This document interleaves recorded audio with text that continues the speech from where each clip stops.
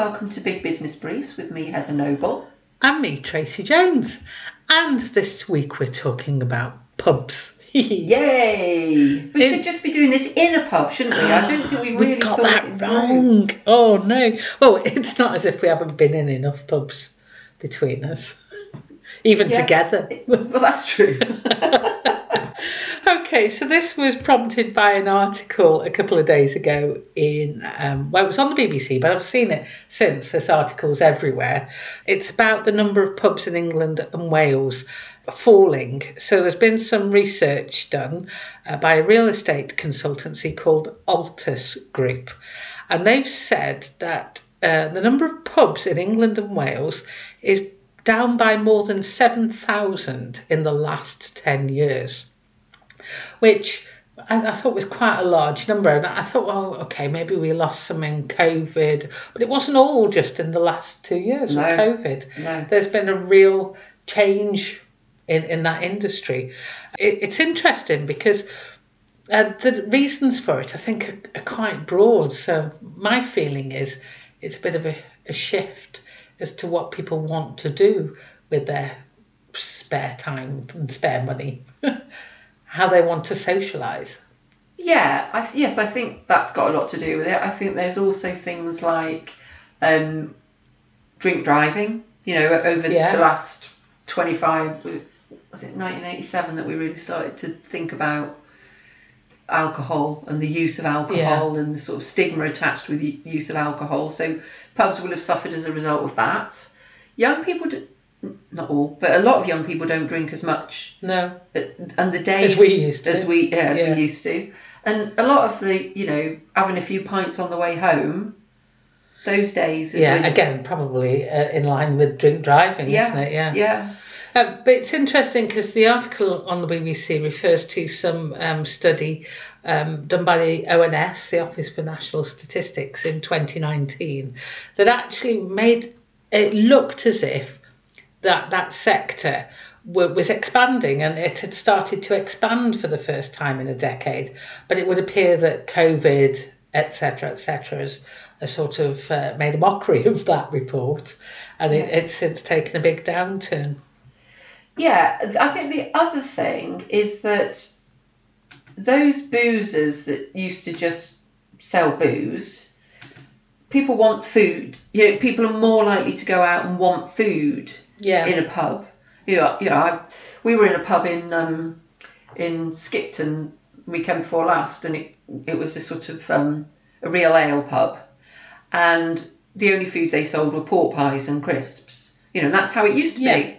You didn't in every pub. Yeah, it was gourmet dining if they had a cheese sandwich behind the counter wrapped in cling film. That had been there since Wednesday or Thursday last week.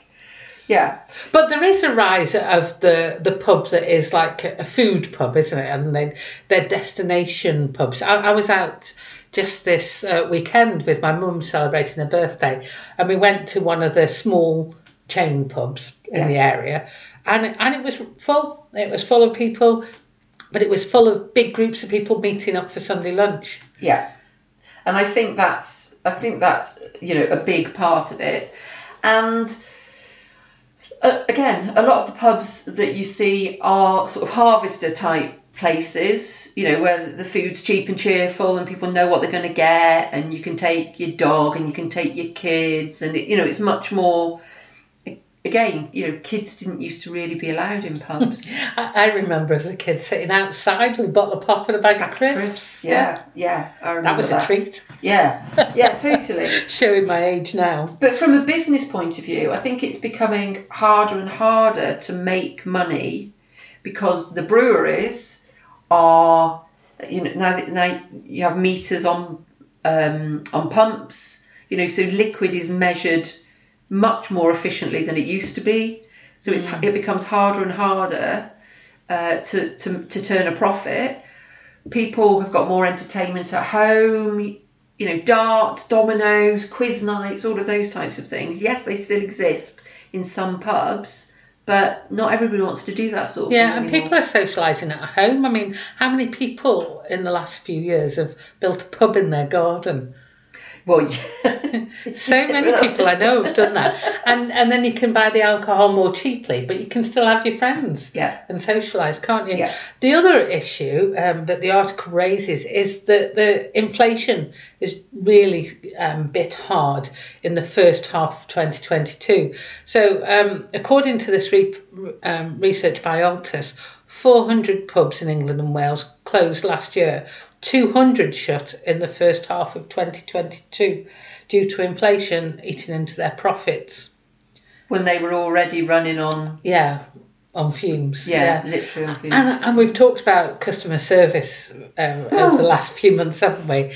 And it really shows in the pubs, particularly the ones that are serving food, is that they struggle to get the hospitality staff as well. Yeah, I mean, some of this ONS data is up till 2019, and that's before COVID, obviously, and before people didn't want to work, stopped wanting to work in the service industry so much. But, considerable numbers of people, there was a steady growth in the percentage of people who, the thousands of people who were working in pubs. And it was increasing up until 2019. But I think there would have been a huge dip now. Yeah. Because people are like, why would I want to work in a pub? Why would I want to work evenings? Why would I want to work for minimum wage? Yeah, exactly. Why would I want to work with all those grumpy people who now that they've come out of lockdown moan about everything? And want everything literally on a plate. Yeah. Well, what about the fact that the demographics are changing as well? So you made the point, and so did the BBC, that younger people are drinking less than us Generation Xers. I'm afraid so. And I think there's a bit of a reinvention going on, because some of the real exciting places I've been to recently are smaller. So you've got your more sort of concept bars. So I'm thinking of some of the places that sell the real artisanal, crafty type beers in cans. And there's a few of those that I've been to, real micro places. They're not like a traditional pub at all. They've got a niche. Quite a niche market. And also I've noticed popping up are these sort of gaming venues. So people go and play board games or Dungeons and Dragons and things like that. And maybe it's about these social meetings aren't going to be going forward just about sitting around a pint and having a bag of crisps. And a chat. People. So maybe it's more the experience. It's more experiential rather than a way of unwinding. So just going to get pissed. Or because you've had a long week. Or wind down at the end of the day. You're actually going, and maybe, I don't know, maybe it's because people aren't so good at conversation anymore, then they feel that they need to be stimulated by playing a game or doing an activity, but it's not darts and dummies anymore. Or maybe they're just not relying on the alcohol to provide the entertainment. To have a good time, yeah. And I've got to say, I've been out with work midweek for the past few weeks. It's sort of been entertaining. We'd go out to some, admittedly, eatery type pubs. Yeah. But midweek, they're really busy. So it isn't that traditional, let's save it up for the Friday. People are going out and not necessarily drowning their sorrows on a Tuesday night. They're going out for an experience. Yeah. Oh, crikey. Once upon a time, it was only the blokes that went out in the week, and then they took the missus out on a Saturday night and bought her a baby sham, and she sat in the corner sat in the lounge. Bob's missus. Not the bar. Yeah, not in the bar. Yeah, sat in the lounge. One other thing that I've noticed, and certainly, when we've been out recently, shops, retail units have changed into niche bars. Yeah. Cocktail bars, beers. Well, I'm thinking about one good example of a venue, a hospitality venue that is sort of what you might have put in that niche. Bank Street Social in Wrexham, really small coffee shop. Yeah. But he started to get beers before that, but during the pandemic, when the coffee shop wasn't allowed to open, he started a trade of delivering beers, and they were all those canned and bottled sort of niche beers. Yeah. And he was delivering them. And now he's sort of got that as part of his business as well. So he's part coffee shop, part bar. And it's got that nice vibe. He opens to he'll have people having meetings there. So we used to go to a book club there of an evening, and that sort of vibe really. So it's not, you wouldn't say that was a pub. No, it's a cafe, a licensed cafe. Yeah.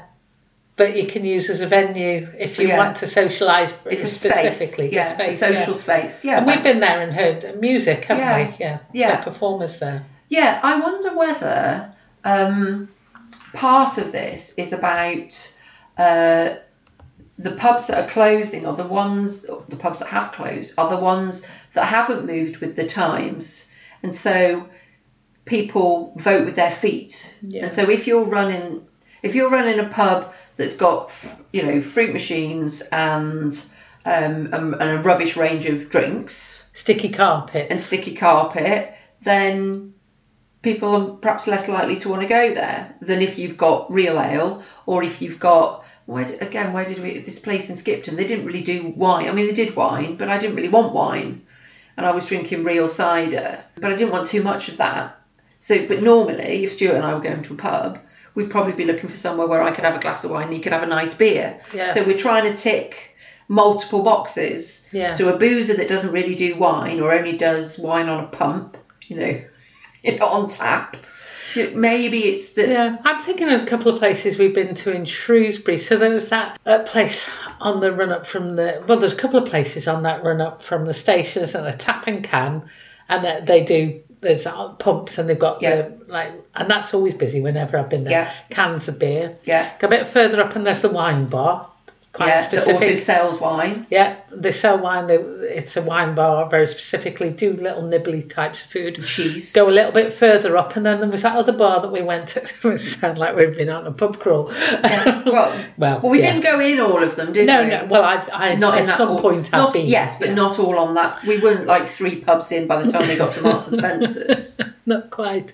But then there was that bar that sort of. Again, it had a younger sort of feel to it. Yeah. Didn't exclude an older clientele, otherwise they wouldn't have let us in, would they? But it was a different vibe to what I would have thought of. I wouldn't have called it a pub. No, it's a bar. Yeah. It's a bar, but it's got real ales. You could try the real ales. It's got some ciders. It was basically 2 small shops joined together by a bit of a sort of like a bridge. Do you remember? There was like a little... we had to go over a little bridge to get there. So quirky, not everybody's cup of tea. But as you say, on that approach, actually, there's something. If you want to drink wine, you can go to Glue Glue. There's the traditional pub. Yeah, still. There's a boozer. Yeah. So my gut feeling is, apart from duty, and it being much, much harder to turn a profit in a pub anyway, I think that there's also something about the chain, people's what people want from a boozer and what they need from a boozer.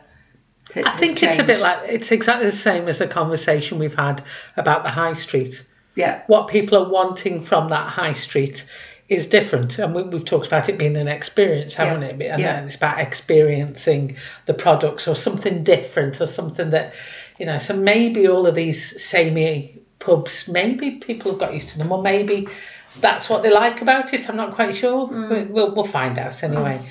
Your favourite pub hasn't gone, has it? Have you got a favourite? Oh, well, that changes. It depends what mood I'm in. So there's a local boozer that we go to, although it does food. So I quite like to go there. But then in the other direction, there's it's a sort of pub and restaurant on a park that's got amazing lodges and things like that, and it's a circular wooden building, so it's quite nice to go there for a slightly different vibe. So it depends really what mood I'm in, and if I want a pub to sit outside, I'd probably go there. I probably wouldn't go to the boozer. See, I pity the pub industry coping with people. You're one person with multiple different it's not just one size fits. No, it's not. Is it? And if I were with different people, I'd probably go to different places. It's so I think we've all become a bit more discerning. Okay, is that what we're taking from that 12-minute discussion? Yes. Yes. Okay, shall we move on to our review then? Now, when I was reading this, Heather, there was a bit of me, I was like, I'm sure we've done this before. It felt so familiar, but I can't for the life of me see that we did. It's not recorded in anything that we've done before, but it's bringing up familiar stories, a familiar idea of something that we've explored before. Right, okay. So the book is called Company of One. Yeah. By a gentleman called Paul Jarvis. You spotted this, and I think probably because it chimes with your own work identity as well. Yeah. So we've talked a bit previously about your work, and you very purposefully are not aiming for growth. Yeah. As a measure of success. I've been a sole trader, and now I'm a sole company director, and I have no intention whatsoever of growing and expanding and employing staff. What I found really interesting was reading this, and I totally am on board with this whole we shouldn't focus on growth. But the thing that I suddenly went, oh yeah, that's it. Growth is often the measure of success. Yeah. Why should that be the only measure of success? Yeah, absolutely, because you could have, and indeed I've worked for companies where they have grown exponentially, and then that's not sustainable. And then they fail. So, or they lose control. So you hear it so often, don't you? Like a family firm, it's grown, it goes through that tricky phase as it's grown a bit more, and then it all goes to shit because one, the family's lost control, or they haven't grown properly. Whereas actually, if they just wanted to keep it as a nice family-run business, they wouldn't have gone beyond that barrier. What is it that's pushing them to go beyond what is comfortable? And it's because it's the traditional measure of success. I was working with an organisation a few years ago, and they were looking at funding, and the key thing that would open this funding is for you to define how much you're going to grow. Yeah. And it's like, okay, so the only way you're going to get funding is by expansion. And that was a considerable funding, but that was the only definition of what would be marked as success. Yes, because it's the numbers, it's the return on investment, and it's volume, and at some point people get, not everybody, I'm not suggesting this is true of every company, but at some point some people get greedy, so they start to enjoy the growth and the profitability and the kudos. And then they try to strip out, okay, so how do we make more money? So we reduce the quality, we reduce the level of service, and that's where a business then can fail, because you've made them stand out for being a good quality company. Yeah. Suddenly it's all gone. Yeah. Yeah. For the sake of just having more customers. Yes. Rather than good quality customers treated well. Yeah. So in my situation, I'm not saying I'm the best trainer in the world. I am, yeah. But if I'm training, I have absolute control over what the customer's going to get. So if I've sat in front of a customer and said to them, do you want some of this? Then some of me delivering that, that's what they're going to get. You can't clone me. And I'd need to be really prescriptive about what it is I deliver. And ultimately, if you went down that route, does that mean that your job in itself is less fulfilling for you? If you're having to worry about whether somebody's delivering it properly, whether you're having to manage them, and then you're trying to sell that, but you're hoping that they deliver it how you would want it. Ultimately, it comes down to how satisfying your job then becomes. Yeah, and I don't want to lie awake at night wondering if I can sell enough business to pay 2 people's salaries. Yeah, but because inevitably, again, I've worked in businesses where you pay everybody else first, and then you wait a bit until there's money for you to be paid. But this, let's go back to this book then. Yeah. But the book is basically highlighting why being a company of one, it is a good thing. Yeah, it's saying stay small and question blind growth. He uses that phrase, blind growth. It's like, don't just grow for the sake of it. Yeah. Yeah. And it's a conscious thing. He says that a company It's not sort of like celebrating the fact that you failed to grow. It's a conscious decision to not grow. Not grow. And that doesn't mean that you can't grow to the point where there's, when I started... Doesn't mean to say there's only one person. No. He's very clear in that definition. It's like you could employ more people. It's you make a decision at what point you're okay stopping there. Yeah. So if that's employing 10 people, that's okay. If that's employing one person like you, that's okay. Yeah. Because when I started, and when anybody starts as a freelancer, for example, well, it's unlikely you're going to hit the ground running at such a speed that you don't need to grow your client base, you don't need to sell more business, but there will come a point when that's enough, there's enough. Yeah. So he's saying, it's not about being a small business, it's not about being a freelancer, it's a conscious decision not to expand beyond that size of business. Yeah. And I think there's some really good advice in here as well. So before you quit your day job, develop a skill, a marketable skill as well. So make sure you can do something that somebody wants to pay for. Yeah, just because you think that they want it doesn't necessarily mean that they will. And I thought the other bit that had me sort of yes, he's right. Being self-employed, it said debunk the myth that is the answer. Because a lot of people are like, oh, when I'm self-employed, it'll all be roses. You just point out that you're a department of one. If you're self-employed, and that's how you start off, you've got to do the payroll, you've got to do the accounts, you've got to do the sales, you've got to do the marketing, you've got to do all of that. Yeah. If you can balance that with the benefits you get from also then making all the decisions, because that's the major benefit from being a person like self-employed. You're in control. Yeah. But you've got to balance that with its damn hard work as well. Yeah. And are you prepared to do that? Now, I'm not saying that you can't employ somebody to help you with the payroll, or you can't get a bureau to do it, or accounting department, but ultimately it stops with you. So you can't just say, it's not my department. Yeah. If you don't do it, it doesn't get done. Yeah. So, but I think that was really important to say, because some people then think, everything will be fine once I'm self-employed. Will it though? Yeah, because you haven't got an IT department when your computer doesn't work. There isn't tech support. You've got nobody else to blame if it all goes wrong either. Out. Yeah, so having got that out the way, I think that's a really good point. Yeah, just like before you jump into being self-employed, make sure you've got something that people want to buy. Yeah, and also don't forget there's some other hard work to do as well. Yes. Yeah. One other thing that he talks about is that when we start out, we tend to focus on unnecessary things like office space, website, business cards, computers, and scaling, etc. If we're adding expenses at that stage, then we're probably growing too fast. And I do remember, and I'm sure a lot of people do it, maybe not so now because the business card is get the stationery. I've got my business cards, therefore I've got a business. I'm real now.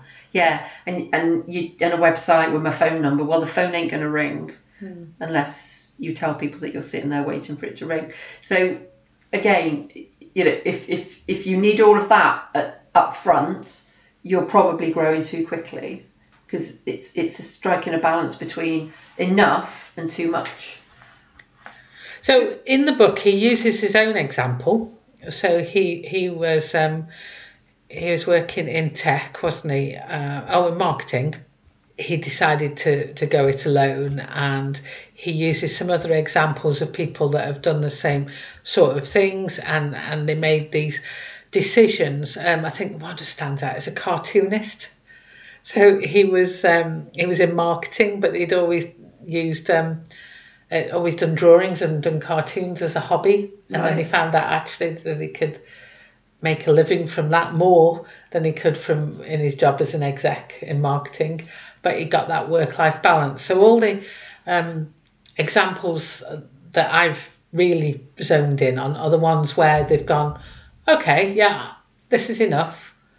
Now the rest is about me time. Yeah. So there's one guy who was talking about an accountant who, oh, I can take the rest of the year off now. My mind was like, oh, but what? Yeah. Well, why can't he? There was that, oh, who's going to keep it running? What if your client's asking, oh, what about when you decide to come back if the clients have gone somewhere else? It's like, it's obviously working for him. Yeah. Yeah, it's about choice. It's about choice. And that you then, it's about, is the tail wagging the dog? So sometimes you get stuck in a cycle where you can't escape, you can't step off the wheel. It's interesting, isn't it? Because so many people decide to become self-employed so that they can be making the decisions. And the decision they really struggle with is turning down work, is stopping, is going, having a day off. Yeah. So many self-employed people I know just can't switch off. It took me ages to not feel guilty which is bizarre, because who's going to say... Come and tell you off. Yeah, who's going to tell me off if I decide I'm not going to work on Friday because I haven't got any paid work in the diary, I'm up to date with everything, I can take that time off. But it took me ages to not feel guilty about it. But we're all different. We're all different. Anyway, it's a good read, isn't it? Anything else that caught your eye in there? Yeah, no, I think it's interesting. I like the examples that he gives because it does just sort of bring it to life a little bit about what he's actually talking about. And yeah, it's not for everybody. And he does just debunk that whole, you need to grow.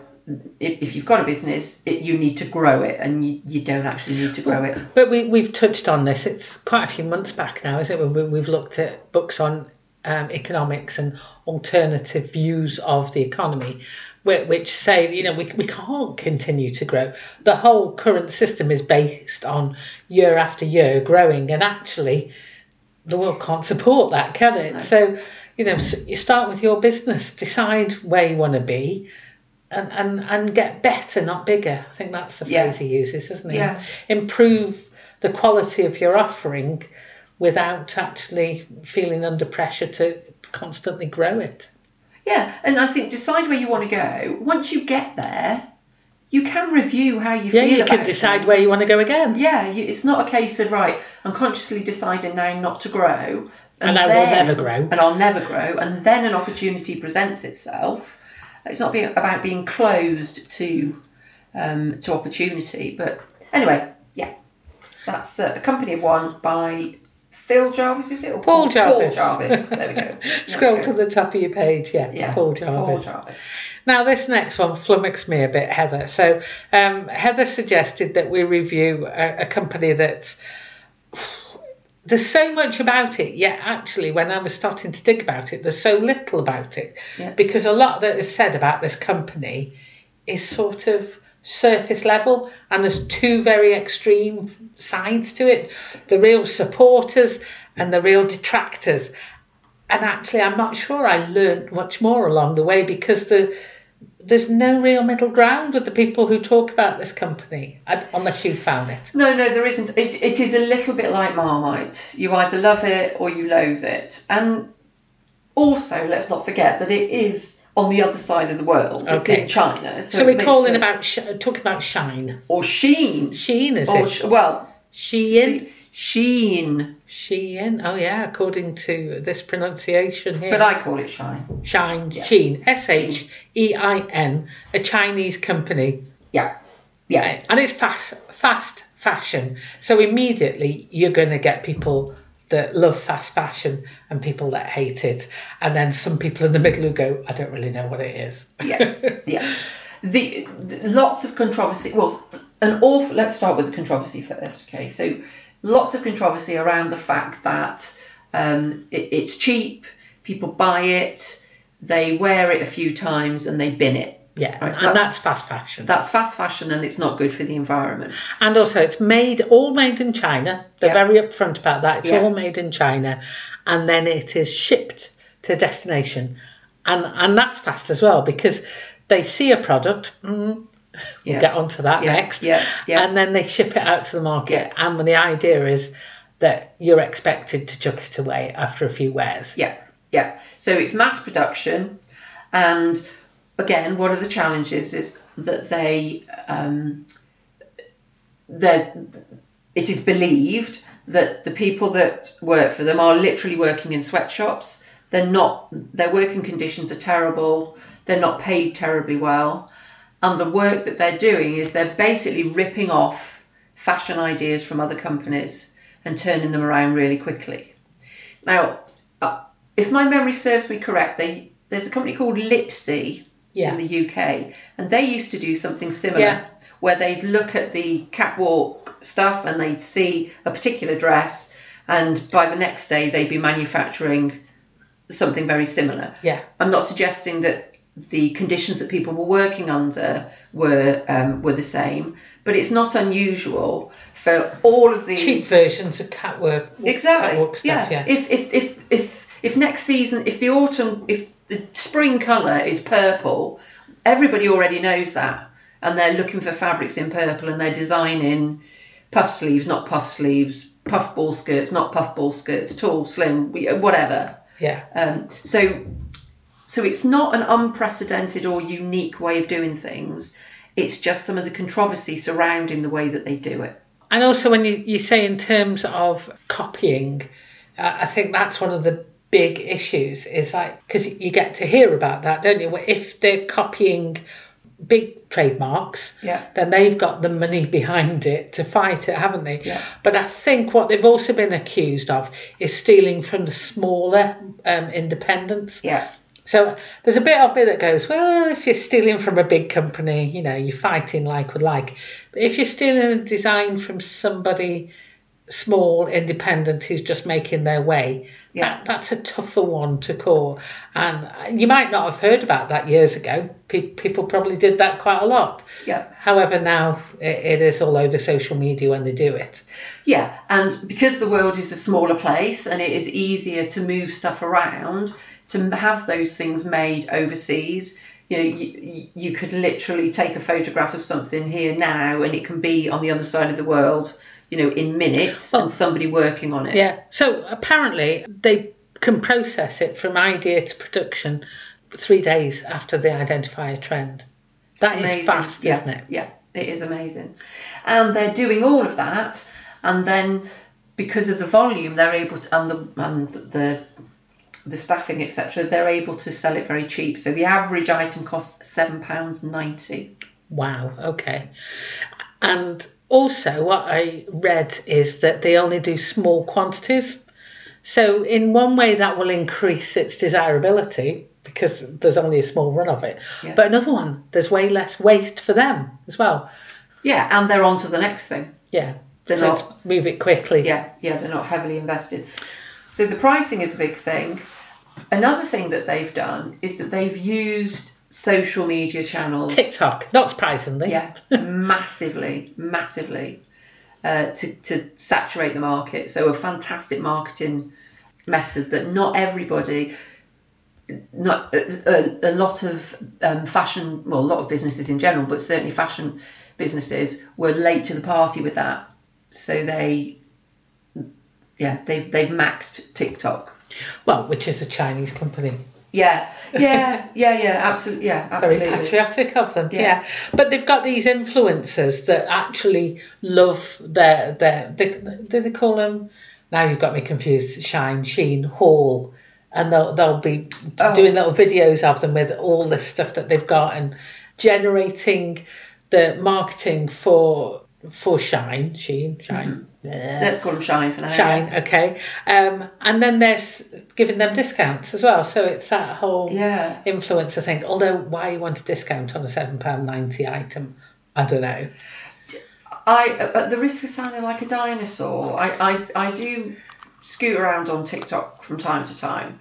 I'm mostly interested in finding like indie musicians and things like that. But yeah, you do see people with these hauls, HAULS, and I'm like, how do they get that? At what point, in the chicken and the egg scenario, do they approach Shein and say, I've got this many followers, send me some stuff and I'll promote it?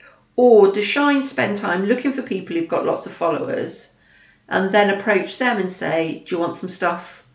I don't really know how it I works. think they spend a lot of their time using social media, so they're probably keeping an eye out for TikTok and YouTube videos with big hits, and they create this symbiotic relationship, don't they?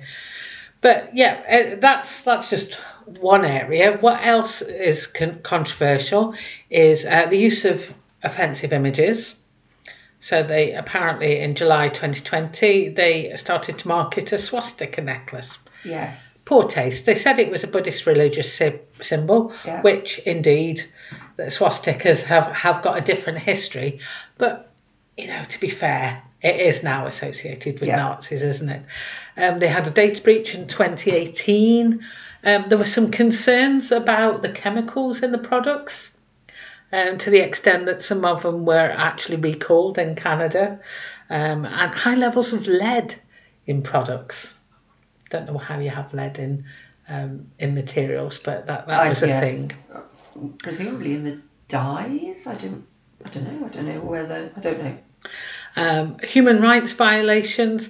Now on their website, they do have references to their ethics around their supply chain, but reading one article, they were saying it's a little weak. Their statements. It's like pointing at their suppliers rather than themselves. And this is where I wasn't quite sure. I didn't land on a definite, but according to Reuters, Shine have also been in violation of anti-slavery laws in Australia and a breach of the 2015 Modern Slavery Act in the UK. Yeah. So that's not great, but clearly it's not doing them any harm at the moment. No, and I think that's the thing, isn't it? Because there's also there have also been stories about people who are involved in the manufacturing process putting messages asking for help. And sewing them into read somewhere labels. About them working 75-hour weeks, which is even in breach of Chinese labour laws. So. Yeah. So it's difficult to get to the bottom of the truth of all of that, but they've started to respond to some of that by investing in, I think is it in Guyana? I'm not sure where the story is, that they are funding some environmental project to try and offset some of their... I can't find it. Anyway, I read somewhere that they're funding or trying to offset some of the issues through investing in some sort of environmental cause. I think it's in Guyana, but so they're aware of the controversy, but I suppose, and it's owned by one man. It's owned by an individual who didn't start work in fashion. He actually was involved in... Chris Hugh, is that what we're talking about? Chris Hugh, yeah. I think he was in... I want to say he was involved in some sort of chemical business.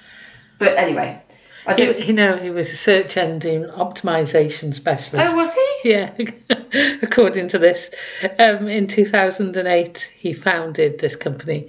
He was a search engine optimization marketing specialist, which sort of makes sense with what he's doing. He's using those skills.